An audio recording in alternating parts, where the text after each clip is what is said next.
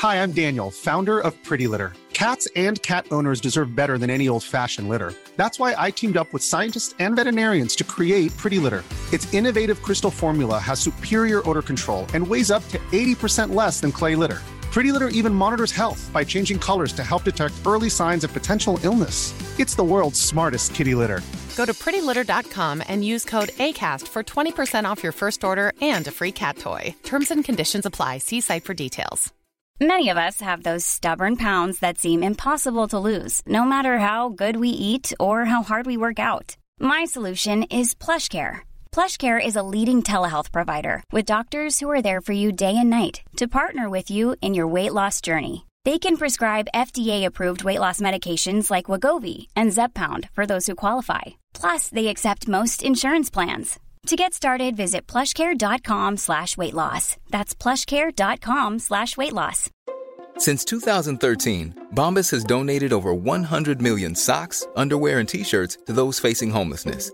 If we counted those on air, this ad would last over 1,157 days. But if we counted the time it takes to make a donation possible, it would take just a few clicks. Because every time you make a purchase, Bombas donates an item to someone who needs it. Go to bombas.com/ACAST and use code ACAST for 20% off your first purchase. That's bombas.com/ACAST, code ACAST.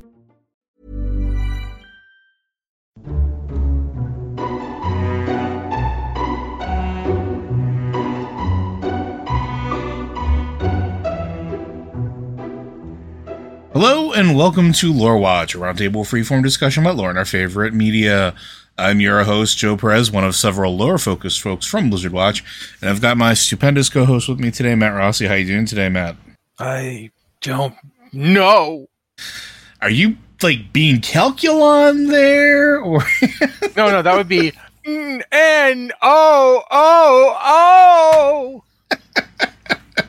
No, it was Captain Kirk. I've been watching a lot of old Star Trek lately. I don't know why exactly. I think I was just going through, looking for the episodes that I thought were good. Not that they were all terrible or anything. Quite a few of them are good. It's just there's some Star Trek episodes that they didn't age well. Yeah. Or they were a little rushed for whatever reason. But every season has a few gems. I was watching Balance of Terror. I swear to God, we will get on to talking about your lore questions, but since he asked. I was watching Balance of Terror. One of the things I really liked, William Shatner has been all over the place as a real human being in terms of what I've thought of him. Lately, it doesn't seem like either he's a real jerk or he doesn't have any idea what's going on in his Twitter feed at all. But I did like that his Kirk shuts down the guy who's being racist at Spock. Mm-hmm. Hard. He shuts him down hard.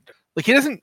This isn't kind of a hey, we won't have that kind of talk here. He's you next time leave your bigotry in your quarters. There's no room for it on the bridge. I am understood. And the guy's like, yes, sir. And it's wow, I didn't know Shatner was going to come out that hard with that performance. It's just been interesting to watch. It's been Nimoy, of course, is Nimoy. He's always great. But it's sometimes it feels like people's focus on Spock sort of overwhelms all the other characters. And I'm sorry, but actually watching the episodes again, it's DeForest Kelley, man, he is playing the hell out of McCoy. Oh yeah, he goes through some serious emotions, and it's funny how sometimes the best part's the quiet stuff. We focus on Shatner as kind of the I'm Captain Kirk guy, right? But a lot of his best performance stuff is quiet. When he has to go, he was about to perform a wedding at the beginning of Balance of Terror. And at the end, he finds out that the only casualty was the guy who was going to get married. So he has to go down and talk to the wife-to-be. And basically, he just walks in and is he just says it never makes any sense. We always think it should, but it never does. And that's it. That's all he says. He doesn't say anything else. Just, she turns to him. He ends up hugging her. She finally looks up and is I'm okay, and leaves. And he's just standing there. And you can tell the weight of it just every time that he has to tell somebody, your so-and-so is dead. It's it's really interesting to see it. Cause like I said, the picture we have of the show can often be colored by the time we watched it and the time it's been since we watched it. So it's kind of hard sometimes to remember how it actually was. And more importantly, how it was compared to everything else on the air around it, that's really it's just something that's buzzing through my head. And now I'll stop so we can talk about the things we're actually supposed to talk about. Well, no, it's definitely something that I think when we talk about storytelling is very important, right? Because when we're talking about the lore and the story of whether it's games or books or particularly TV shows and movies, the portrayal of emotion is paramount, right? We talk about that a lot, and we talk about that when we talk about WoW expansions even. We talk about the performances given by the voice actors and by the when the cinematics are crafted and things like that. It all makes sense. It all ties in, and it is all very, very important. But we are not going to continue to talk about that because we do have a number of questions that we're going to get to today from you, our wonderful listeners.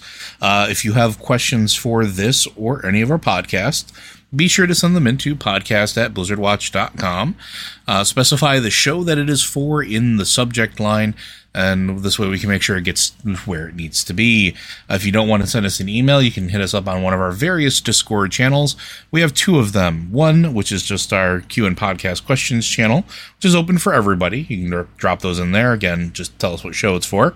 And if you are a Patreon supporter, as a way of saying thank you, we have a special channel set aside for them, which is the Patron Q and Podcast Questions channel.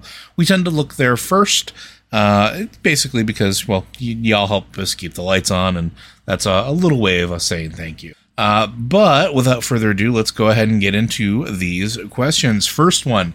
Many years ago in an interview, Alex Afrasiabi, I will never, ever be able to pronounce his name. Afrasiabi. Thank you very much. Made a comment that there is a singular legion across all time and all realities. This was seemingly for a rule of cool moment to make the Archimonde at the end of Warlords of Draenor the same Archimonde as Warcraft 3. However, we now have an alternate timeline where Sargeras saw his Burning Crusade to completion. Given that Sargeras is currently floating in space prison, this seemingly retcons the idea of one legion.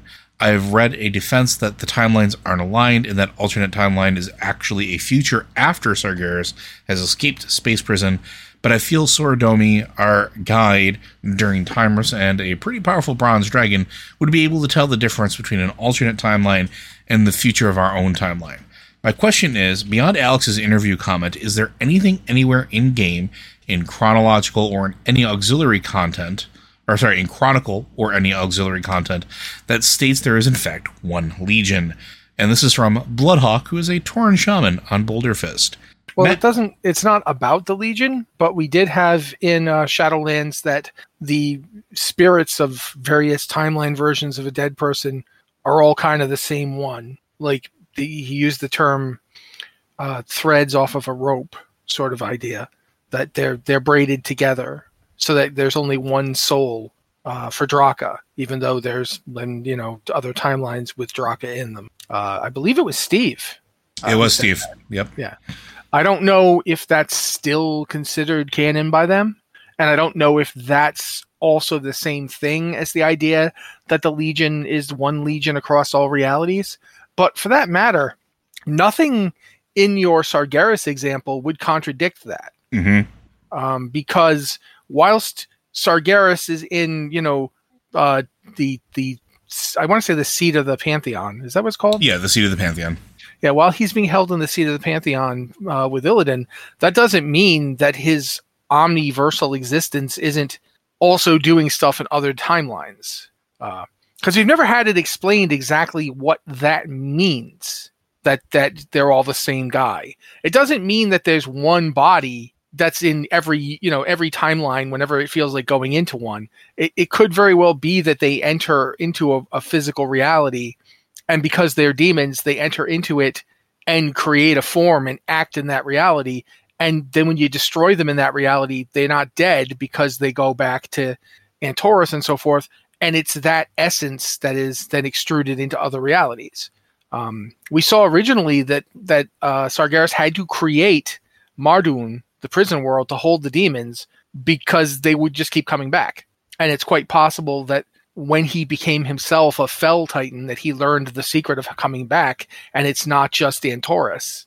In fact, it wouldn't make sense for it to be Antorus because Antorus was a Titan facility, and it's not necessarily like if they would something the Titans know how to do, why wouldn't they have done it themselves? Like, well, they kind of did, right? Yeah, but they did it slightly differently. Their souls got like destroyed and sent off into the universe. Although that's an interesting thing to think about now that we talk about it.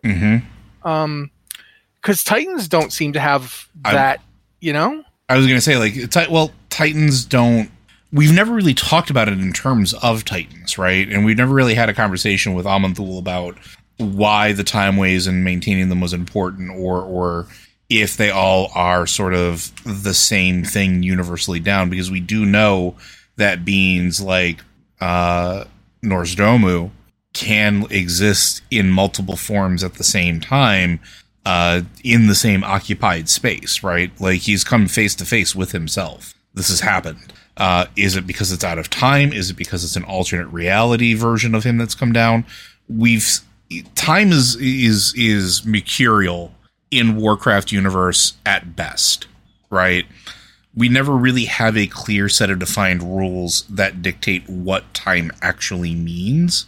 But, like, Titans are a really good example of, one, we know that they don't die, or at least they're not supposed to. And their spirits aren't supposed to go to the Shadowlands. And when they do... it messed everything up. Versus everything else that goes back to the Shadowlands, which goes to your point of it can exist technically in multiple realities and possibly multiple timelines, because we've already seen that with Gul'dan, and we've seen that with some of the other and mortal races. Because don't forget, Archimonde was a mortal too at one point. Yeah, and we should point out that Gul'dan was definitely... There were two different Gul'dans. Yes. Because one Gul'dan went to the place that the other Gul'dan's corpse was, currently stuck, and didn't interact with the corpse at all, but was there.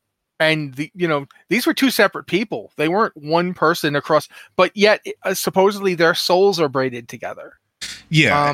It's always been an interesting thing to talk about. What does that mean? Yeah. What does it mean your souls are braided together? I'm sorry. I'm not trying to interrupt you.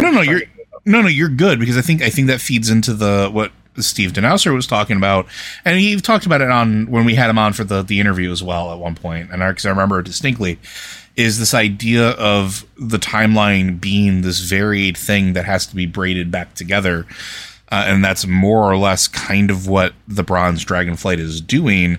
And I think the reason that it's doing it is sort of, not to borrow from Marvel too heavily, but I think Marvel really kind of like showcased it well if you watched Loki, or if you're following some of the stuff with like Doctor Strange and what's happening now, and of course the Spider-Verse stuff, is that when that stuff is untended, when it's left to its own devices, you create a multiverse, and that multiverse exists because of those actions.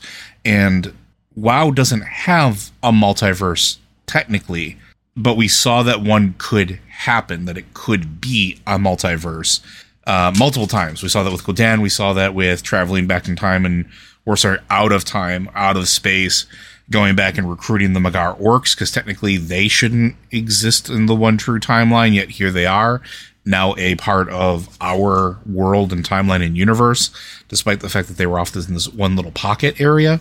And one of them is essentially Thrall, but as a woman. Yep. Like, she has the same parents. She's not really Thrall, but she's a sister Thrall never had, and she never had a brother. Like, she's the only child of her parents, just like he's the only child of his parents, and their parents are the same people, but in different timelines. So there's lots of interestingly weird stuff about this. Another thing that's really fascinating is, think about this. We went at the end of War Crimes. I can't remember his name. Kairos? Kairos, yep. Yeah, Kairos. Kairos summons forth alternate versions of various people to attack the Temple of the White Tiger. And those alternate people are like, there's a crazy Varian. There's a bunch of different people. Yeah, there's a Varian who never had his soul put back together and was still the feral version of himself.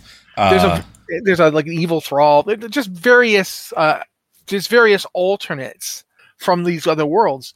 And we see that again, actually, in the Thrall Twilight of the Aspects books, because Thrall ends up dealing with a Blackmoor from a world where he won. Mm-hmm.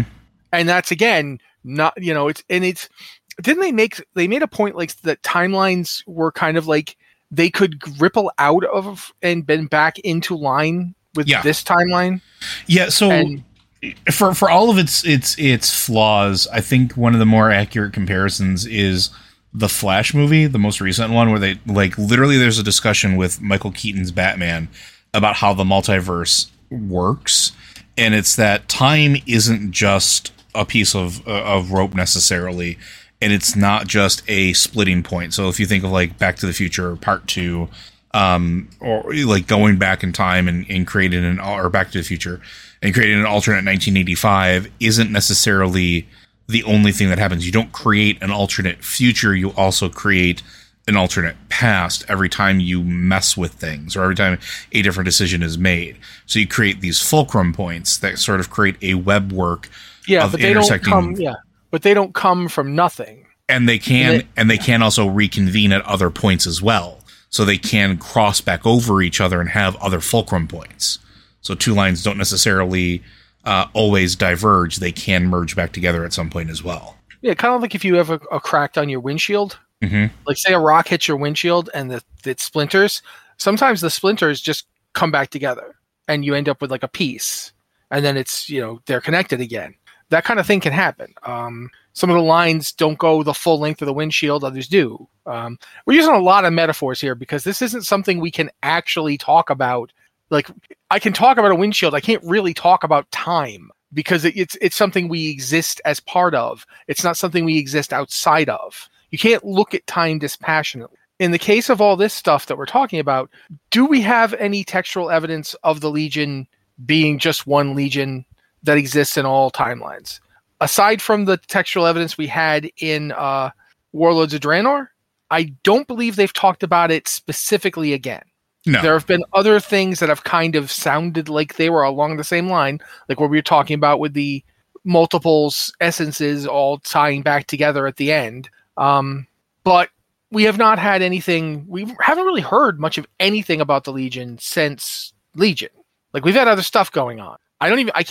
The only thing we've heard that's even remotely along those lines of us hearing about the Legion is that we know the Nathrazim were created by Denathrius. Yeah. They were the first children Denathrius made. Yeah. And they're his kind of shadow army that he sends out into other realities to spy on the other various powers of the universe. That would imply that it's not necessarily that there are no alternate timelines, as that there would be different, as much as there would be a reset point to go back to. Like, you kill a Nathrazim, they probably go back to Denathrius's realm. They go back to I can't remember the name of it. My God, I was in there for like a year and a half. What's the name of Denathrius's realm? Oh, wow. Nah, I can't remember it. I just always called it Vampire Land. Yeah, Vampire Land. But like, if they go back to Vampire Land when they die, they could always keep going back and forth. It is curious, but I don't think we can't just say, well, they've obviously retconned that, because there isn't been a obvious statement on it since. At least that's what I think. Joe, you think that we can just say it's been retconned? I don't think it's retconned. I think the thing that we have to keep in mind too is that, and this has happened before, discussions outside of the game and the lore by developers doesn't necessarily always indicate what is actually happening. And it certainly may be true, and it certainly may be true from just a specific perspective, right? Because the other thing we learned recently is that perspective means everything in the universe. When you look at perspective through the eyes of a Titan may truly believe that there is only one timeline, that there is only one thing in existence. They may not fully understand the creation or scope of the universe as a whole. As a matter of fact, it is very likely that they don't. They may know of the other planes of existence. They may understand some of the facilities that exist elsewhere, but that may be the extent of it. They may not look at time as a wholly, in its whole form, versus, let's say mortal creatures like, and I'll use the dragons as an example.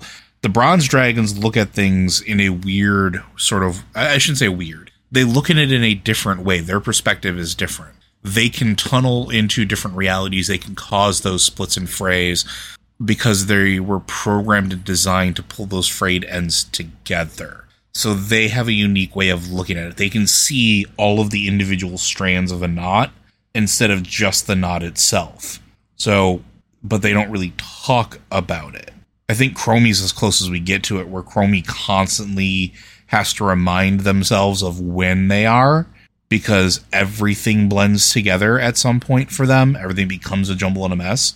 But I don't think anything in game has really 100% said one way or another, yes, this is one singular legion, or yes, this is, multiple instances of the same creature from the legion, or to Matt's point earlier, that this is the essence hurtled into different time and space, because we do know that the Void and the Legion is capable of breaching barriers into other dimensions, and the whole seeing infinite realities thing could possibly be something that they're up to, especially with the Nathrezim, who arguably have a pretty good idea of what's out there, considering, one, again, creations of Sire Denathrius, but two, understanding how the Shadowlands works, how all those souls are brought in, because they absolutely know how that works, and sort of becoming natural spies to be planted elsewhere, probably know about any sort of potential multiverse there is out there, and how sort of things work weirdly in time. So, because I think even some of the Nathrezim have made some comments about some of that stuff too, right? In reference to time, this is exactly how it was supposed to be, or, whatever the case is. They kind of have an idea of that, or they've made some comments about that in the past as well. So, I don't know. I don't think there's anything specifically that says one way or another, and I think that's part of the beauty of it. We're not supposed to have a definitive answer, and I think that is the whole point. Anything else to add to that, Matt? No. All right. Well, Bloodhawk, hopefully that answers your question. We're going to move on to our next one, which is also from a avian friend, from Greedy Raven. Sorry if you've covered this, but why can warlocks summon Voidwalkers? They aren't demons. And bonus, why can mages summon water elementals? Shouldn't that be a shaman thing? Do we know why warlocks can summon Voidwalkers, Matt? I never saw anything specific about it, other than we found out later on that warlock summoning magic is in fact Titan based, and specifically what we found out was that it was originally something that the Titans used to literally trap demons. It was part of the magic that Sargeras came up with to lock them into Mardum. Now, obviously, when Sargeras broke Mardum, the summoning magic stopped working. And what happens when you use it now is that a demon gets a ping, basically, and was like, "Ooh, someone's trying to do that thing that you used to be able to do." And so they go and check it out. They're like, "Ooh, I'm interested. What do they want? What are they trying for?" Which I thought was an interesting way to look at it. In terms of why Voidwalkers, it could just be as simple as Sargeras designed the thing to work on anybody who wasn't supposed to be here. Yeah, because aren't Voidwalkers classified as demons? I think they are in game. Yeah. But, we've also seen that the Legion in particular is very interested in experimenting on things that are not demons. One of the things I keep going back to is there's a boss in the Hellfire Citadel raid who is both Fel and Void at once. Zulthar or something? I can't remember the name. It's all weird consonants in lots of U's. But that entity is both Fel and Shadow at the same time. It Fel and Void. Sorry, it's like a Void Walker and a demon both blasting this thing to create this monstrosity. When you kill the two things guarding it, one's a Fel a Void Walker and one's this giant Fel brood, you then get it free and it attacks and you fight it and so forth. But it's clearly an experiment that not Sargeras, that Gul'dan was working on. So it could be just as simple as the Legion has taken an interest in the Void and is interested in, can we mess with this? Can we use this? Can we break this? And so therefore warlocks, because warlocks are pacting with, Fel creatures, would get access to the ways that the Fel creatures are getting access to Voidwalkers. Yeah, and Voidwalkers are an entity that I think has gone through some shifts and changes as well. And this could be a matter of perspective, like we talked about before, depending on who you ask what a Voidwalker is. Because I distinctly remember in the RPG, they were demons created from the pure chaos of the Twisting Nether itself. And then later on, we were told that they are beings of pure void and not actually demons, but yet somehow have a soul because they are that void energy pulled into the material world. Then there's another section that talks about their manifestations of warp fiends or fields that you could find, like if you were to, let's say, go in Burning Crusade and go to the Twisting Nether, or why can't I remember the name of the zone at the north? Nether something. Netherstorm? Netherstorm. You go to Netherstorm, and technically they were elementals born from that manifestation of those elements, and the Twisting Nether and Void and reality all sort of colliding together and birthing a Void elemental, essentially. So, but the thing is because it's Void and Void based, all of that may be true. They could be demons. They could be pure Void elementals. They could be both. They could be none of those things. It's 1,000 truths, guys. Yeah, they could be offshoots of Void Walkers or Void Callers, which are the Void form of the Naru. It could be shards of them that were split off into, shattered existences across the cosmos that are completely devoid of light, and therefore are, and have fragments of soul from the Naru. But there isn't anything that really definitively says they are or aren't in game or in lore. Devs have stated over the years that, originally they were demons, and then I think there was an Ask the Devs section many years ago where they said that they weren't demons, and that they were agents of the Void. But there's nothing definitive in game as far as why warlocks can summon them. Warlocks are just making deals in the same way that shaman make deals with elementals. They're dominating or making a bargain with a demon or entity of sufficient power to use its power. And a warlock's power is as much void and shadow as it is fel in a lot of cases. So anything that falls into those categories could be something that it could potentially dominate or make a connection to. Yeah, and it's also worth mentioning, too, when you're talking about warlocks, is that warlock power is essentially the least common denominator. Like they will do whatever works. So you've got warlocks who rip power directly out of living things. You've got warlocks who breach reality. We've seen Ner'zhul with that. Ner'zhul, when he became a warlock, he was still the elder shaman, but he was definitely using warlock magic at the end there. In fact, he was using magic he'd actually reverse engineered from Gul'dan. Yeah, look at warlock portals, right? Well, yeah, not just that. The portals that tore apart Draenor into Outland were basically gigantic warlock portals.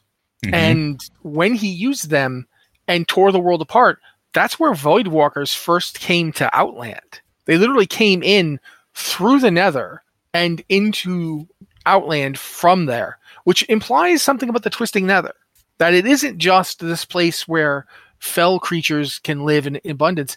It feels like the Twisting Nether isn't getting any kind of attention in any of these cosmology charts or in any of these, views of the universe. And it really should be, because it's not fell. Like when you go to it, fell's obviously there, but it feels like the Twisting Nether is almost like the equivalent of the astral plane from a D&D. Yeah, it kind of does. It's also sometimes called the Great Dark Beyond, but that's also in the material plane. The Great Dark Beyond is essentially space between worlds. So is it like the Great Dark Beyond for planes? Like, is it the place between all the planes? Is it the place all the planes float in? And that would, if it is that would explain how all these things can get into other realities from it, but not itself be those things. It's not fell. It's not void either. But both fell and void seem to be able to reach Azeroth through it. So if it is in fact kind of like a connective tissue rather than a plane of existence on its own, that would explain why other beings can be there. And that would explain why when Draenor is there, that the weird nether dragons and so forth were able to be created from it. Nether drakes were created by exposure to the Twisting Nether. And from the nether dragons, we get twilight dragons and other kinds of strangely altered beings. And that kind of ties into, in my opinion, something we see in Shadowland. I forget what to call them, but they're like the Ravagers or Destroyers, the things that basically kind of eat anima constantly. Oh, yeah, the Destroyers. They seem to travel through what is essentially the Nether.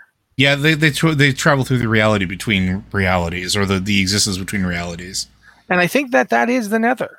And therefore, that's how everything gets everywhere. Ultimately, it is the major way of traveling between planes of existence, between, fel and void and life and and death and all of it. And there's a reason that it's not supposed to be breached. Like when the portal to the Shadowlands opens up in Northrend, it's major bad news. It's immediately like, whoa, what is going on? I just find myself interested in this concept of maybe that's why Voidwalkers got to Draenor in the first place and what they were doing. But that also leads us back to the mage question. Mages don't pay attention to rules they didn't make themselves. That is, I think, the easiest way to put it. The mages and shaman are very similar in a lot of ways. Yeah, I mean, Battle for Azeroth really drove that home, right? When we started talking about, let's look at Tide Sages. What are Tide Sages? Well, they're supposedly shaman, but they're also supposedly priests. And they kind of blur that line pretty effectively. So that's also dragging in another group of people who have weird powers. Well, technically, I think they're mage priests. They're not necessarily shaman priests because there is a whole separate... Shaman is this whole separate thing. But technically speaking, aren't the Kultiran shaman supposed to be Tide Sages? No. I thought they were. No. Some of them can be, but I don't think they are. So they're sea priests or tide priests, and they're a religious Kultiran group that worship the Tide Mother. So there is some potential crossover, I think, with that, with them in shaman and sort of the reverence of it. But I think there's a lot there because they're essentially mages. They do a lot of the same things. They don't have the same healing capability that a shaman does. They don't really see other things because they're so focused as a water nation on water itself that it feels like mages summoning a water elemental is almost kind of just what they know because that's what they were taught. But I didn't mean to cut you off because there is definitely some crossover between all of it. It all sort of bleeds together a little bit. Well, that's the thing I was thinking about in terms of that is we don't know exactly what the Tide Mother is. No, not even close. Yeah. We know that some of the Tide Sages worship her or view her as a patron. It's clear that Azshara was pretending to be her. Yeah, my gut tells me that maybe she wasn't necessarily pretending. See, my gut says that she was, because I don't feel like most of the stuff that the Tide Sages have done over the years is stuff that Azshara would have cared enough to involve herself in. But I definitely think she's willing to come in and use this when it suits her purposes. But it is really messed up. Because as you pointed out, there's the Queen Azshara artifact, Sharazdal. I know you pointed this out before.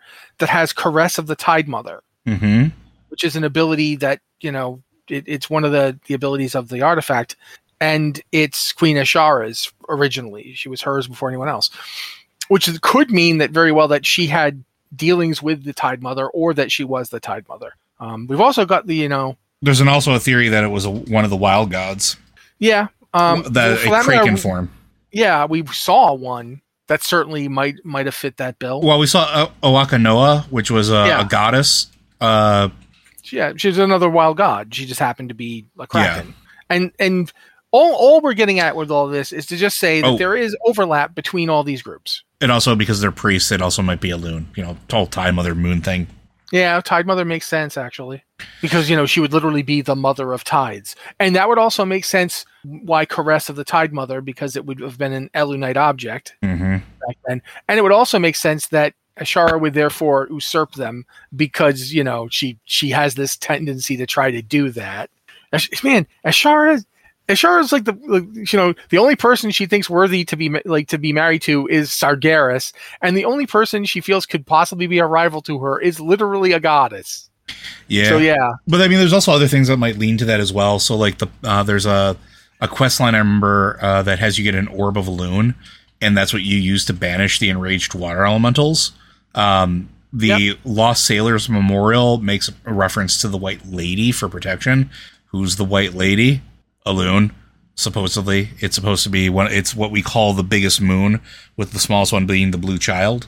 So like there's a lot of tie-in there. But again, elves were exactly known for their arcane prowess. that also a lot of what they had to do seemed to be around water as well. Yeah, I mean, they spent an awful lot of time using the arcane power that they were getting from the Well of Eternity to study the Well of Eternity. I mean, which is, a big thing of water full of like divine power. So yeah, there's a lot of back and forth on this kind of thing. But the point being, it isn't like I said before, mages aren't really big on, obeying rules they didn't come up with. They're actually they have a lot of really arcane, ornate rules about how magic works that obviously other groups ignore. And the mages themselves ignore all the other groups and everything they say about magic. Like, a shaman's like, you can't do that because, it'll upset the elementals. We have to get their opinion first. And the mages are like, nope. No, I don't have to ask his opinion for nothing. I call him, he comes, and he does what I tell him to, and then I put him back. That's ridiculously disrespectful from a shaman's perspective. But it might be the only way to get a water elemental to do what you want.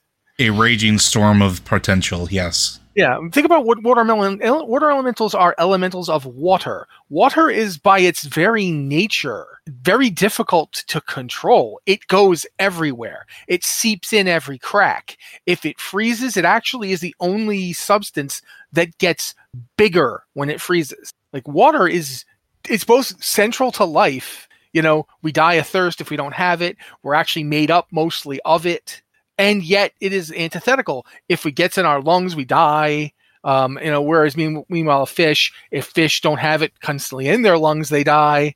There's a lot of, don't ever be a fish in an anoxic environment. There's plenty of water on Earth that doesn't have enough oxygen dissolved into it for fish to survive. They will die if they go in there. And there's no way to tell until you go in there. And then suddenly, ugh! So water is a lot of things. One of those things has never been easily controlled.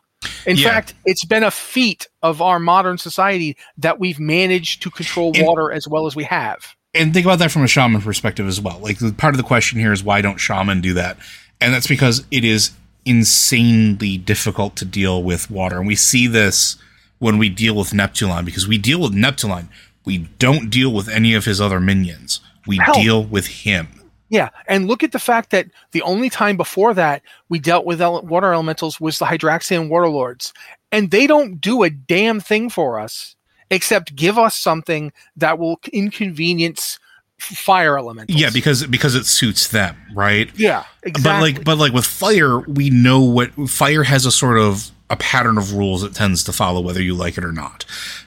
There is a hierarchy to it. We actually go through, if you're a shaman, you go through a whole quest line about it. There is a certain thing with it that is, you know how it works and you can make a deal with it because you have the measure of it. Earth is much the same way, as it is stalwart and strong and can be impenetrable, but it's also moldable. It's also something that can be formed. And as a result of that, it is not unknowable. And for that matter, air and water are similar, but air is less aggressive because it is just there. Air has patterns that it follows, right? It has winds, it has times, yeah. Yeah, so and you can argue that water has tides and stuff like that. It does. But we've just pointed out the tides are imposed upon it. Yes. By things that are powerful enough to force it to do that. Right. So the other one's Tide Mother, it is interesting to talk about this. But in context of elementals, shaman make deals. They make deals with the elements unless they're dark shaman, in which they shackle them to their will. Mm-hmm. So that's why they don't necessarily mess with water. Dark shaman might actually do that because they're closer to what mages do with it. And mages are essentially doing what dark shaman do with the rest of the elements. They're telling it to do something. They're not making a deal. And even then, shaman do control water. They just don't in smaller amounts is really the best way to put it. So shaman can make deals with water elementals, but they can't make a deal with a water elemental that would require the water elemental to show up and just be there and doing what they want. Because there's nothing the water elementals want from you enough to put up with that. Yeah. Whereas air elementals, they're willing to a degree, but I don't think it's more like shamans used to be able to turn into them. Mm-hmm.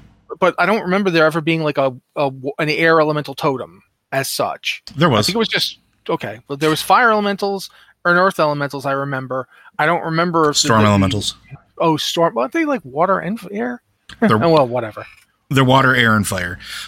So the idea, and there was an air elemental thing at one point. But going back to it, this is one of the reasons why I think in game one of the biggest mistakes they ever did was getting rid of the intro shaman totem quests. Back in the olden days of vanilla WoW, you used to have to go and you weren't able to do certain things unless you had the totems on you. And you couldn't get them without elements. doing specific quests. Well, that's the thing, because it didn't. Yeah. It tied you to a specific elemental. You went and got your totem. That totem was a thing that bound you to that elemental, and this included a water elemental because you couldn't heal without it. Because that's the thing that I was getting at. Shaman do summon water for these purposes, but they're doing it in smaller amounts and things that you wouldn't notice. All of shaman healing is based off of water. All of it is. Whether it's if you look at it, the default chain heal is no longer the paladin light aura, and there's a reason for that. Riptide exists for a reason. You healing surges and all those other things. They're and healing waves. Even the names of them, they're all water based. Yeah, Riptide in particular is really fascinating to look at because it is essentially kind of like a reactive heal over time. Yep. That's based on the idea that you call upon the elemental to fortify, and the elemental's way of fortifying is to just sustain you, to hold you up. And it was one of the things I loved about playing Resto Shaman was when Riptide showed up, because before that it was just chain heal. But in the last few expansions, especially right now, Shaman have a very wide toolkit. It's not necessarily the best one all the time. A lot of times Shaman get nerfed for reasons I don't understand. But lore-wise, Shaman can do a lot with water. And they can even get Earth to heal a little bit. Well, look at the Earth protects, doesn't heal. Yeah, but there's Earth creates a shield. Yeah, Earth Shield used to throw a small heal on you when you got hit. But now but even then, like look at your toolkit with healing rain. You're summoning healing waters in an area to go and do that. Look at what is it? Wellspring. You're summoning forth a burst of water from you outward. So shaman do make deals with them. They just don't summon an elemental to fight because we don't need to. Yeah, and thus it's not really what they're best at. And it's not that a water elemental can't be destructive and powerful, but it's not their inherent starter nature. Fire consumes things. Which is why a shaman summons a fire elemental, and that fire elemental is throwing fireballs at something. Yeah, and Earth protects, but Earth can also basically devour. Which is why when you see a sinkhole, boom, the Earth is devouring. Which is why when you summon an Earth elemental, it's taunting and holding the attention of what's in front of it. Because if those things ignored it, it would consume them. Yeah, at least in lore. The term whelm, it has the exact same meaning as overwhelm, which is one of those fascinating things about language. But the term whelm is really appropriate to an avalanche. You're literally whelmed. You're just pushed under. And water can do that. Water, absolute tidal waves, all that. Water can be destructive, but in order for water to be destructive, you have to turn away from that healing mindset. And that healing mindset is a core of how shaman think about water. Yeah, and also not only that, but the water elementals as a whole, like going back to the whole Neptulon thing, they want to just be left alone. Mm-hmm. Like when everything went down, even in the era of the Black Empire, they didn't care. They didn't want to be a part of any wars with the other elementals. They just wanted to be left the heck alone. And even when you deal with Neptulon later on, you find out they just want to be left alone. When you you pointed out when in the various Shaman Order Hall quests, which you were talking about, I think 2 weeks ago, maybe longer. We do a lot of shows, guys. Joe made the point that you basically go and settle the problems of each group. Like you go and figure out, okay, now we need a new Fire Lord, and it can't be that guy because that guy just wants to go right back to the things Ragnaros was doing, and I need somebody who isn't going to do that. But the water one with Neptulon, it's like, hey, I'm still here. Well, where'd you go? Don't worry about it. Yeah, that's it.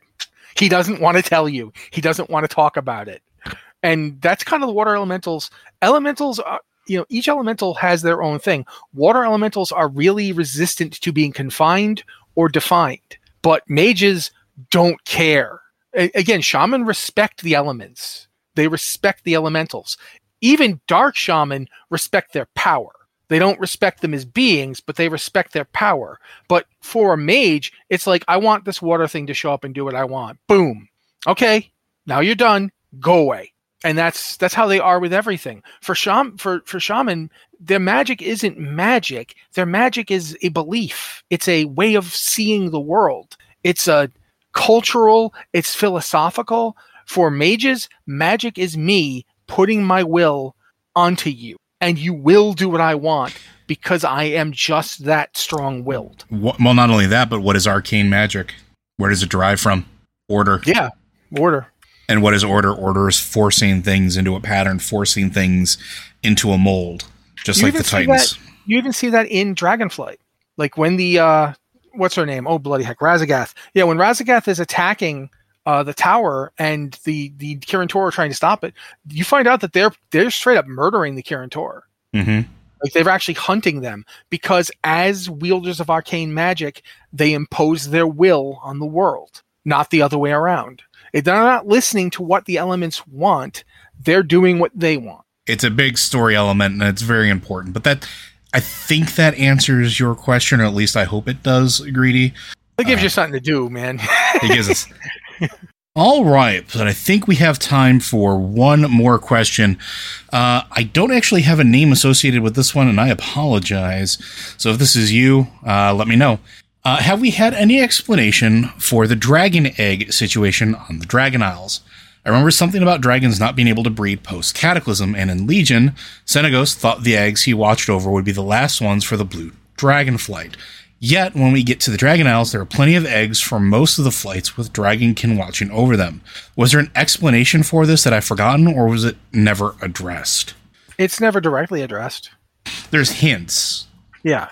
One of the hints is that with the actions at the end of Dragon Soul, the raid, not Dragon Soul, the object, but the whole thing where they essentially used up their Titan-given power to stop Deathwing, this broke their connection with the Titans that was giving them their Titan power, which was obviously how they were using their power to keep the eggs going without the waters that we found about in Dragonflight, but which we didn't know about at the time. It was very vague why they couldn't suddenly just keep having eggs, but the basic principle was, as we now learned, that the dragon eggs have to be infused with the Titan's power in the waters at the temple in order to have them be dragons. Essentially, if you don't do that, they don't come out as dragons. Now, there was something else going on because we knew that dragons were born elsewhere. Yeah, but that all seemed to be coming from their aspect. Their aspect was stepping in and using the Titan power directly, as opposed to what happens on the Dragon Isles, which is they have the big font of water and they just bathe the kids in it, and boom. It's really interesting because a lot of this stuff, it's like, depending on how you think about it, it's either, really great or it's actually kind of terrible, because the dragons are doing this to the babies. Those babies would be born. They just wouldn't be born as dragons. Well, they'd be proto-dragons. There's some question about that, though, too, because of the black dragon. Yeah. But even then, he still had his Titan aspect power. Well, no, because what's his name? Why can't I think of the brothers? Because there's Rathian and Sibelian. Sibelian didn't. No, Sibelian didn't. But Sibelian's brood was definitely still laying eggs. And actually, that's an interesting thing, because the eggs from originally was Deathwing who put those eggs there. Mm-hmm. Did Deathwing put a power source on Draenor? Did he figure out how to harness the Nether as a power source, like the arcane font of order that is the Halls of Infusion? Yeah, like, we don't really know a lot of this stuff. And we don't even really know for sure, like, how come Senegos, like, he kept saying this group of eggs might be the last ones, but Senegos was several years after Dragon Soul. So, and for that matter, Malygos was crazy for a long time. We also don't know what the gestation period is. We don't know. Yeah. There's a lot about the and there's also the possibility that the dragons themselves don't know. Yeah, it just started happening, and they were like, "What?" No idea. But also, they could also be a lack of a fertile land for them to sort of do this in as well. Because think about, up until that point, what had they lost? they had lost their access to their hidden realms beneath the Dragon Temple, right? They weren't able to get there anymore, and each of those was an area where the dragons were laying eggs. Oh yeah, we saw the Sartharion. Yep. When you go to Sartharion, there's that whole thing of eggs being. I mean, we go and break some of them.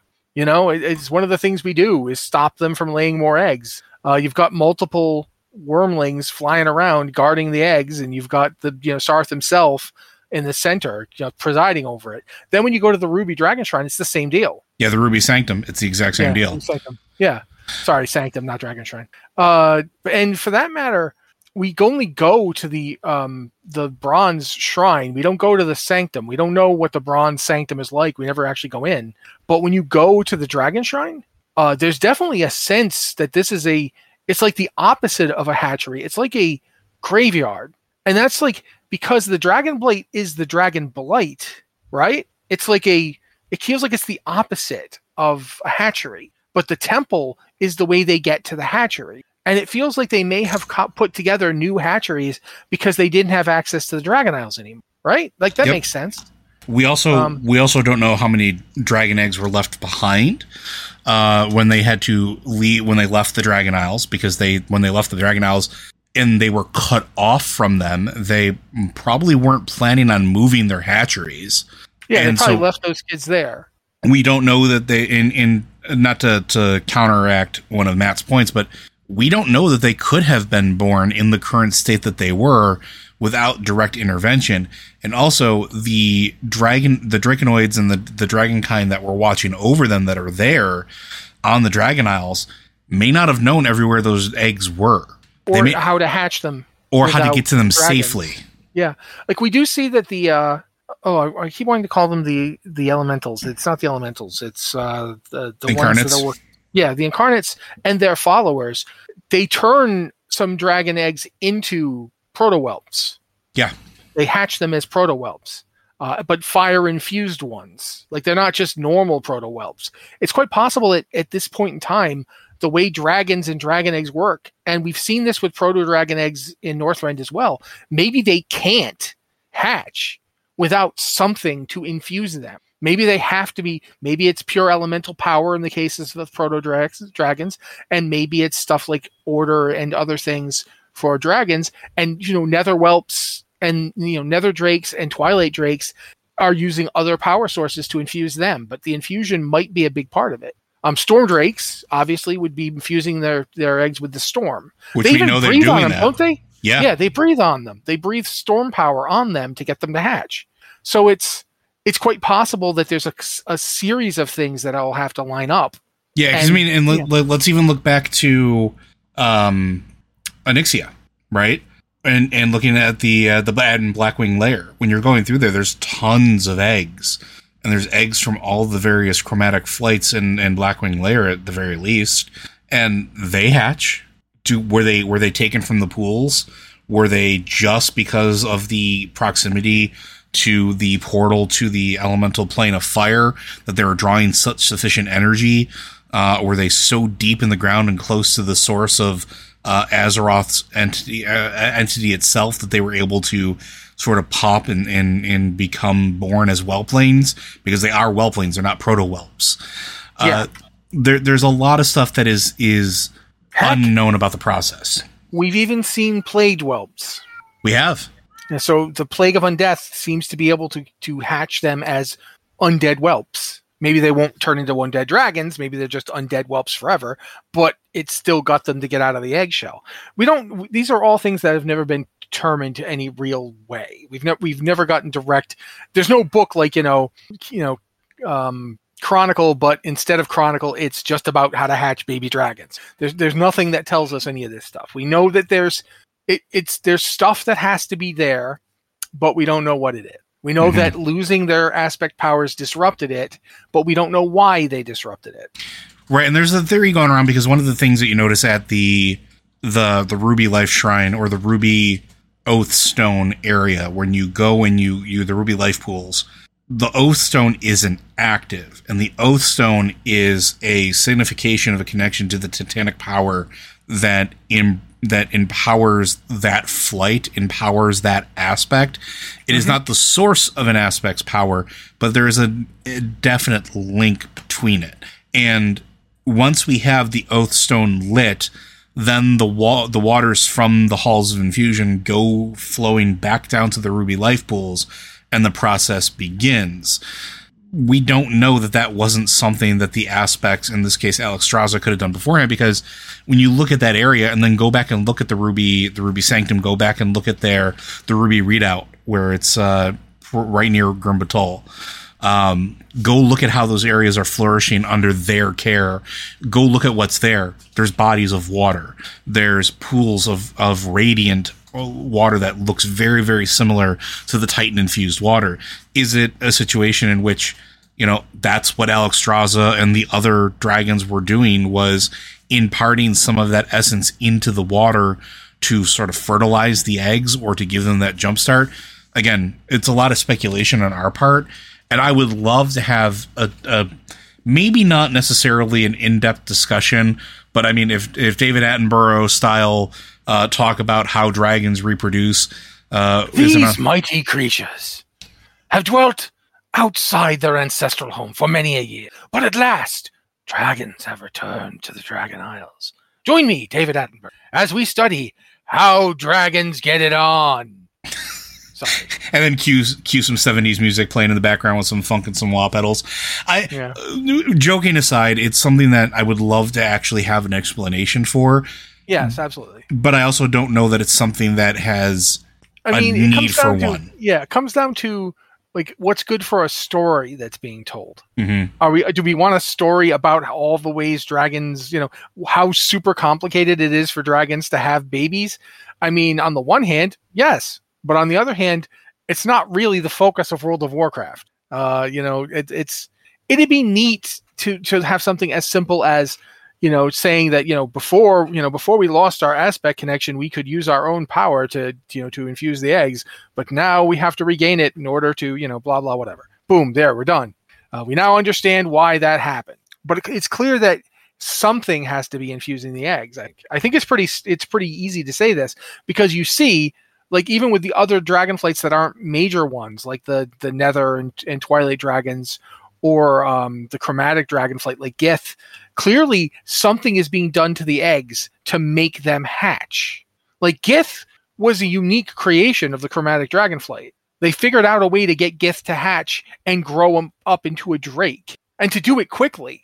And that's something they hadn't been able to do before. Had we not stopped the Black Dragonflight at Blackwing Temple, they would have had an army of chromatic dragons. Yeah, and don't forget, there's a whole thing of orcs that figured out how to do that, right? Mm-hmm. They figured out the entire process, like, not to it's not exactly great storytelling, but Alexstrasza was held captive and forced to produce offspring for a number of years. Yeah, and they had the offspring were hatched, and they were ridden into battle. They were effectively what we would call drakes, but they were still being ridden into battle. And this is happening during Warcraft, the original RTSs, because that's how orcs had dragon riders. That was the Dragonmaw clan, right? And clearly, too, this is something we could talk about at some point. It's not really specifically interesting to this, but the Dragonmaw clan, that was their name on Draenor. So there's something on Draenor that is big and reptilian enough to be considered a dragon, to look like dragons. So that's, to me, I've always wanted to know, is that possibly why Deathwing went there? Was he trying to find, like, okay, there's something like dragons here. What is it? Does it have an infusion process? Is that how Sibelian managed to keep his flight going? Like, this is all stuff we don't know, but it is something that's worth thinking about. And maybe we'll get an answer in future days. Maybe there'll be some hints with it, because I don't think we are done learning about everything that Deathwing chose to do. We're still just kind of scraping at the tip of the iceberg there, I think.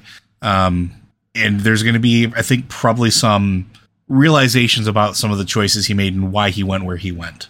So just a theory. But I think that's going to do it for today. Blizzard Watch is made possible due to the generous contributions at patreon.com/BlizzardWatch. Your continued support means that this podcast, site, and community is able to thrive and grow. Blizzard Watch supporters enjoy exclusive benefits like early access to the podcast, better chance at having your question answered on our podcast or the queue, and an ads-free site experience. Again, if you have any questions for this or any of our podcasts, be sure to send them into podcast@blizzardwatch.com or send them into our Discord channels. We have one set aside for everybody, which is the Q and Podcast Questions channel. And if you are a Patreon supporter, as a way of saying thank you, we have a separate channel set aside for you. You can send that into the Patreon Q and Podcast Questions channel, where we tend to look first as a way of saying, we appreciate that you help us keep the lights on. If you can't support us monetarily, please be sure to give us a like or subscribe or comment on any of the places where our podcasts are available, whether this be YouTube, Spotify, Apple Podcasts, or any of the other various entity or places where they exist. All of that goes a long way to help us stay afloat and make sure our content reaches everybody. But we appreciate you folks. We'll see you next week.